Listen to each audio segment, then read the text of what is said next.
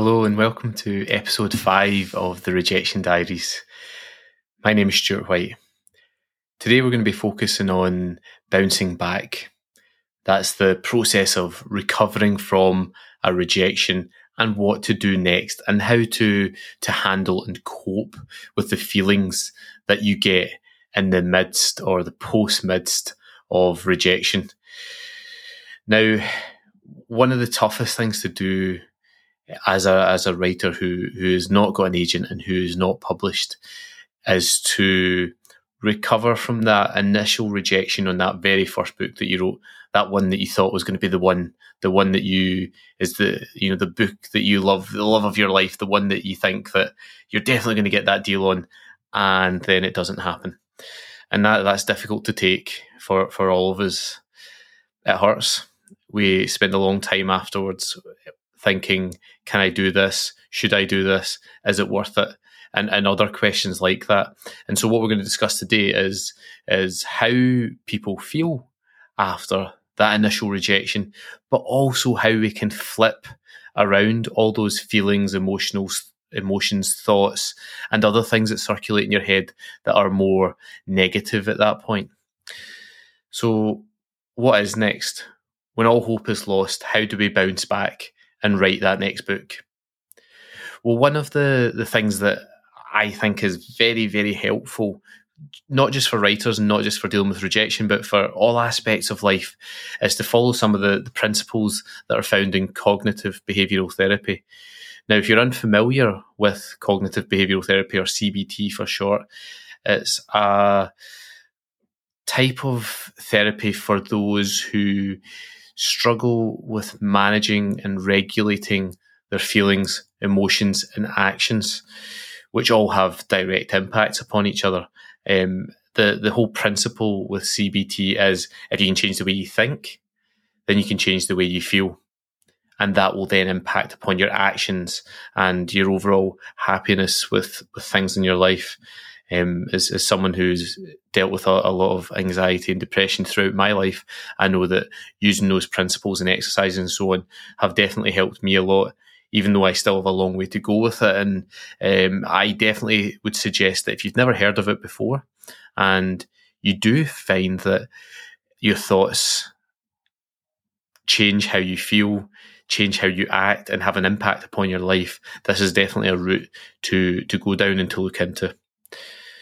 So there are sort of 3 things I've broken it down into in terms of rejection and how we can better manage things and bounce back from it. First of all, we're going to discuss emotional reasoning. Now, this is a cognitive distortion that goes along the principles of whatever your emotional response to something is, then that is what is true. So to give you an example, you might think when you get your rejection in that I am a failure, or I feel like a failure, and so therefore I am a failure. And that is, I deliberately emphasise the difference there because there's a difference between the feeling and the thought and the act as well. If you feel like you failed, then you're going to think that you're a failure, and therefore the action that's likely to follow is likely to be failure. And that's a difficult one to not feel after you've poured your heart into a book and work over the course of up to 2 years.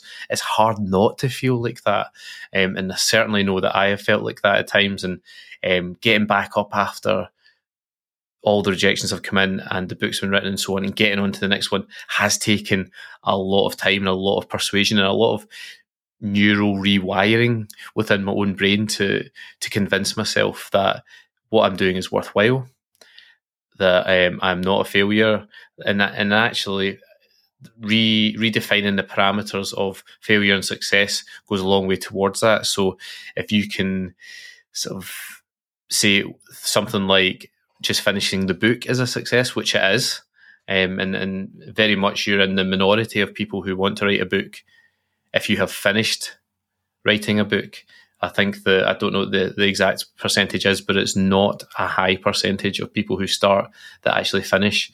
You've sent your work out. As I've said before, that's an incredibly brave thing to do. Not easy. And anyone who has done that has my full respect. And I think you're very brave, and that you are a success if you've done that. One of the problems with our response, our emotional reasoning when we get rejection, is that we ignore anything that challenges that true perception of the belief, simply because we feel it. So we feel like we've been rejected. We feel like a failure. So anything else that anyone tries to say or do or use to help us, we ignore that. We push that to the side. And one tip, or one helpful way for you to overcome that, is to think about, and try and do this when things are going well, is to encapsulate that feeling. Write it down if you can. Record your own voice discussing how you feel about it. Note down, and someone gave me this advice the other day, to note down what it is they love about their manuscript and writing it and so on, and why they chose that idea. Write it on a post-it and pop it above your computer as you're writing, and you can use that to draw on that emotional energy when things aren't going so well. So canning or containing the positive energy and feelings when things are going well can then help you when that well is dry, and you feel like a rejection, you feel like a failure, and therefore you start thinking that you are those things. It's worth remembering that you have in the past been successful in a number of other ways, and you have felt good, you have felt like a success, and channeling that and using it when you need it. So emotional reasoning, taking away how you feel from how you think, or how you think of yourself, your self-perception. That is important when you're dealing with rejections, especially in the aftermath, when it's particularly raw. The other concept of cognitive behavioural therapy to discuss is filtering. Now, I am the world's worst at filtering. Again, it's a cognitive distortion whereby the person ignores any positive thoughts or comments or praise or compliments, and instead they focus entirely on the negative and push all the positive stuff out. Now, as writers, I know that many of you will relate to this, such as when you get feedback from someone, you'll focus on that one comment that they made where you could maybe improve this section, and you'll ignore the pages and pages where your critique group or your partner have given you praise and said, this is going well, and this is going well, and this is going well. And actually, I do this with every aspect of my life, not just my writing. And it's a real problem, actually. Something that I really, really need to work on. And I bet there are many of you who are in a similar position as well. So we ignore all the positives and we focus only on the negatives. It's actually quite a normal thing, that as well. So if you're feeling that just now, you're not in the minority. You're not the only one. We all think like that, and it's something which we all have to manage and get better at. And I think that, again, the idea that my friend gave me the other day about the post-it, about putting up something positive, we can do something similar and think about the times where, for example, you were shortlisted for a prize, or you got praise from a critique partner, or you get accepted for a magazine, or your short story did really well, or just you felt good about something that you wrote. It is worth, if you can, documenting that and keeping it handy for the times when you are so deep into filtering out all the positives that you need that visual reminder, that post-it note, that voice recording of yourself saying well done to yourself, to your future self, to try and G you up and give you that positive energy which you are yourself filtering out of the current situation. And it can be easy to do it. So, for example, I've had rejections even just this year where they've been personalised, and the agents maybe said something like, I really love this, I really love that, I really love that. However, and then the only thing that I read in that email is what comes after, however, or the part that comes after, unfortunately. And that is all I focus on. And I ignore the fact that I have an endearing character, or I have a really exciting, fast-paced opening, or the emotional stakes are high, or great characterization, or whatever the positive is that is given back to you. I completely ignore that. And I know that many of you will be similar as well. And that is something I really shouldn't do, and that none of us should do. We should try and focus upon the positives that come in there. So filtering, if we can, try and take some of the positives out of it. But if not, then try and, as I say, at some point in the past, document a positive moment, a shortlisting, an acceptance, a great comment from your critique partner, a self-reflective voice note from yourself where you've talked about how good you're feeling about something that you did, how proud you are of yourself for overcoming a challenge that you had when writing the manuscript. All of these things are particularly useful and could help you when it comes to managing your own negative filtering. And I realise the hypocrisy in what I'm suggesting and what I'm discussing today, because I am absolutely the world's worst when it comes to that. And that follows on nicely to the third thing that I was going to discuss, which is, again, something I'm particularly bad at. And that's why I chose these three things, because I didn't want to pick something that I felt I was doing okay with. I wanted to pick something where I struggled, because the likelihood is if I'm struggling with it, then many other people are too. And so hopefully it helps the maximum number of people having this discussion. So, yeah, the third thing that we do when we have had a rejection from an agent is we start to catastrophize. we do it every single time. And again, it's a cognitive behavioural therapy label that they use to define someone that constantly assumes that the worst will happen. And I know when it comes to my own writing, certainly, and in a number of other situations in life, that is very much the case for me. I'll sit down with the book I'm writing just now, for example, and sometimes I'll just go, you know what, why am I bothering? Why am I doing this? Why am I spending 2 hours out of my evening just now when I could be doing other things to write this book that I know no matter how hard I work at it and no matter how good I make it, it will be rejected. It will not be published, and I'll spend a good chunk, of not just time but emotional investment into the book over the next year or two to therefore get rejected. It's no good.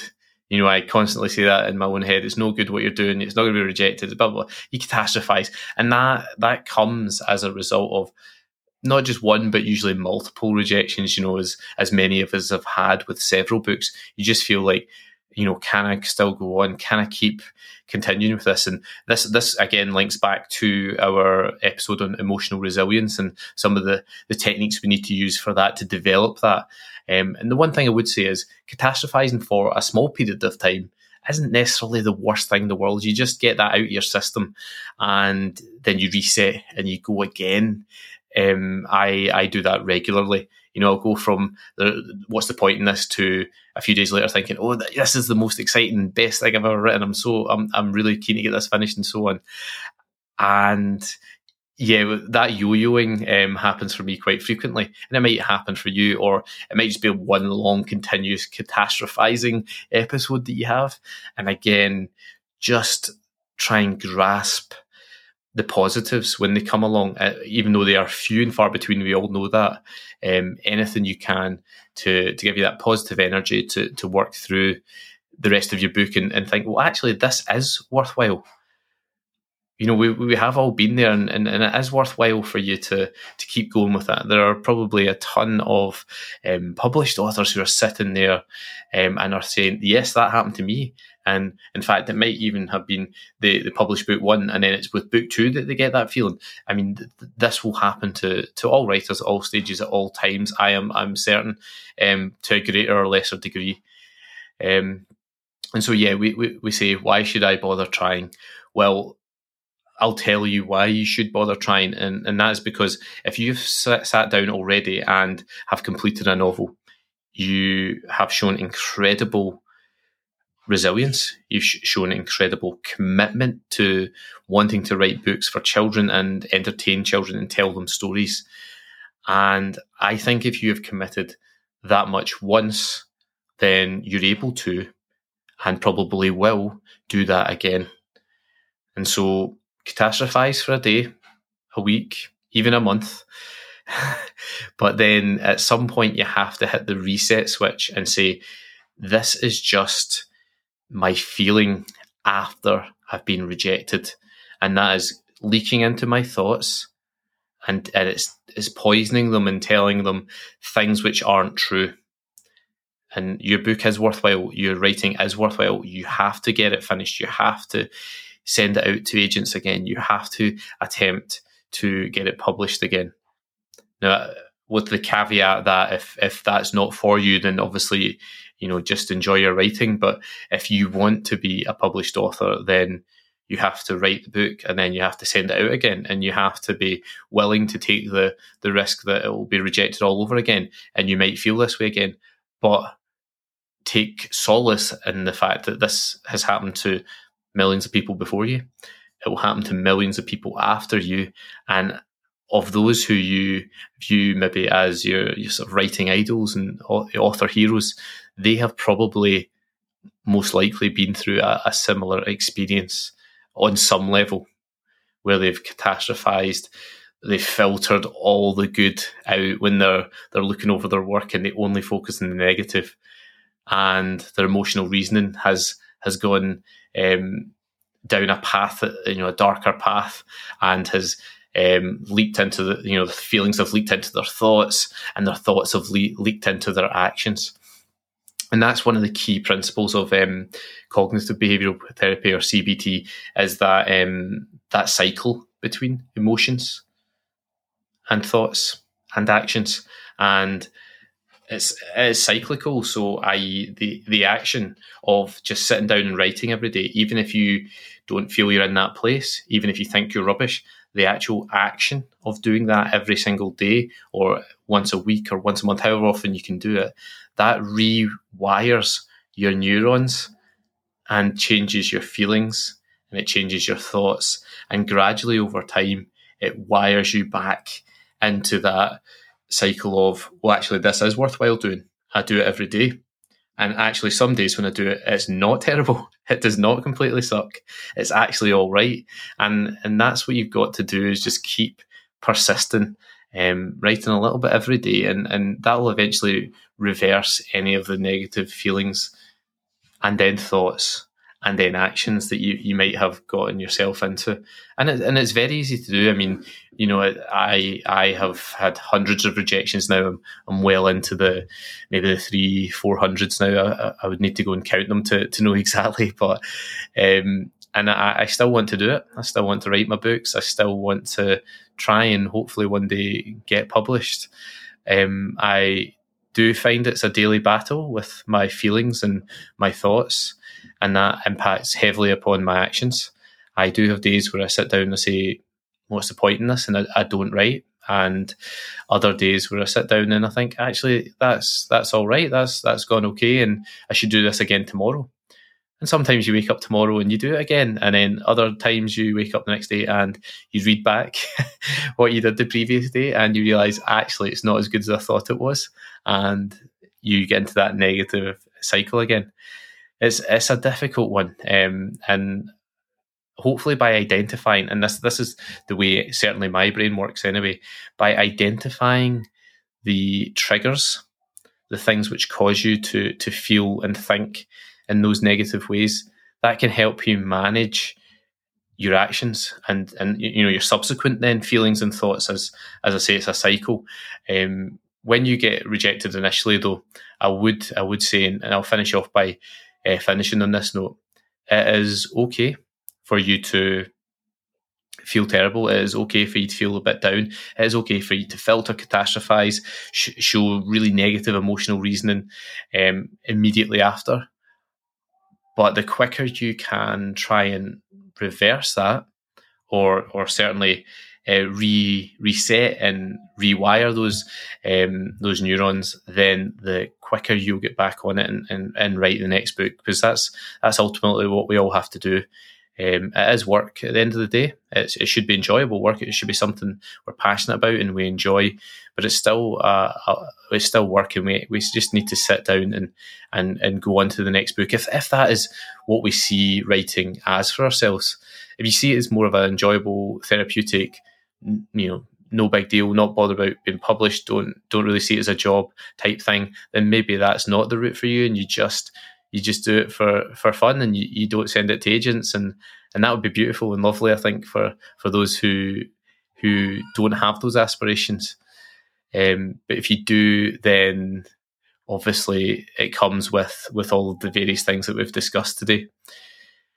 And that, I guess, moves me on to the very last thing that I was wanted to chat about today, which was about the physical act of bouncing back. So you've received your rejection, you've gone through the cycle of feelings, negative thoughts, negative actions perhaps.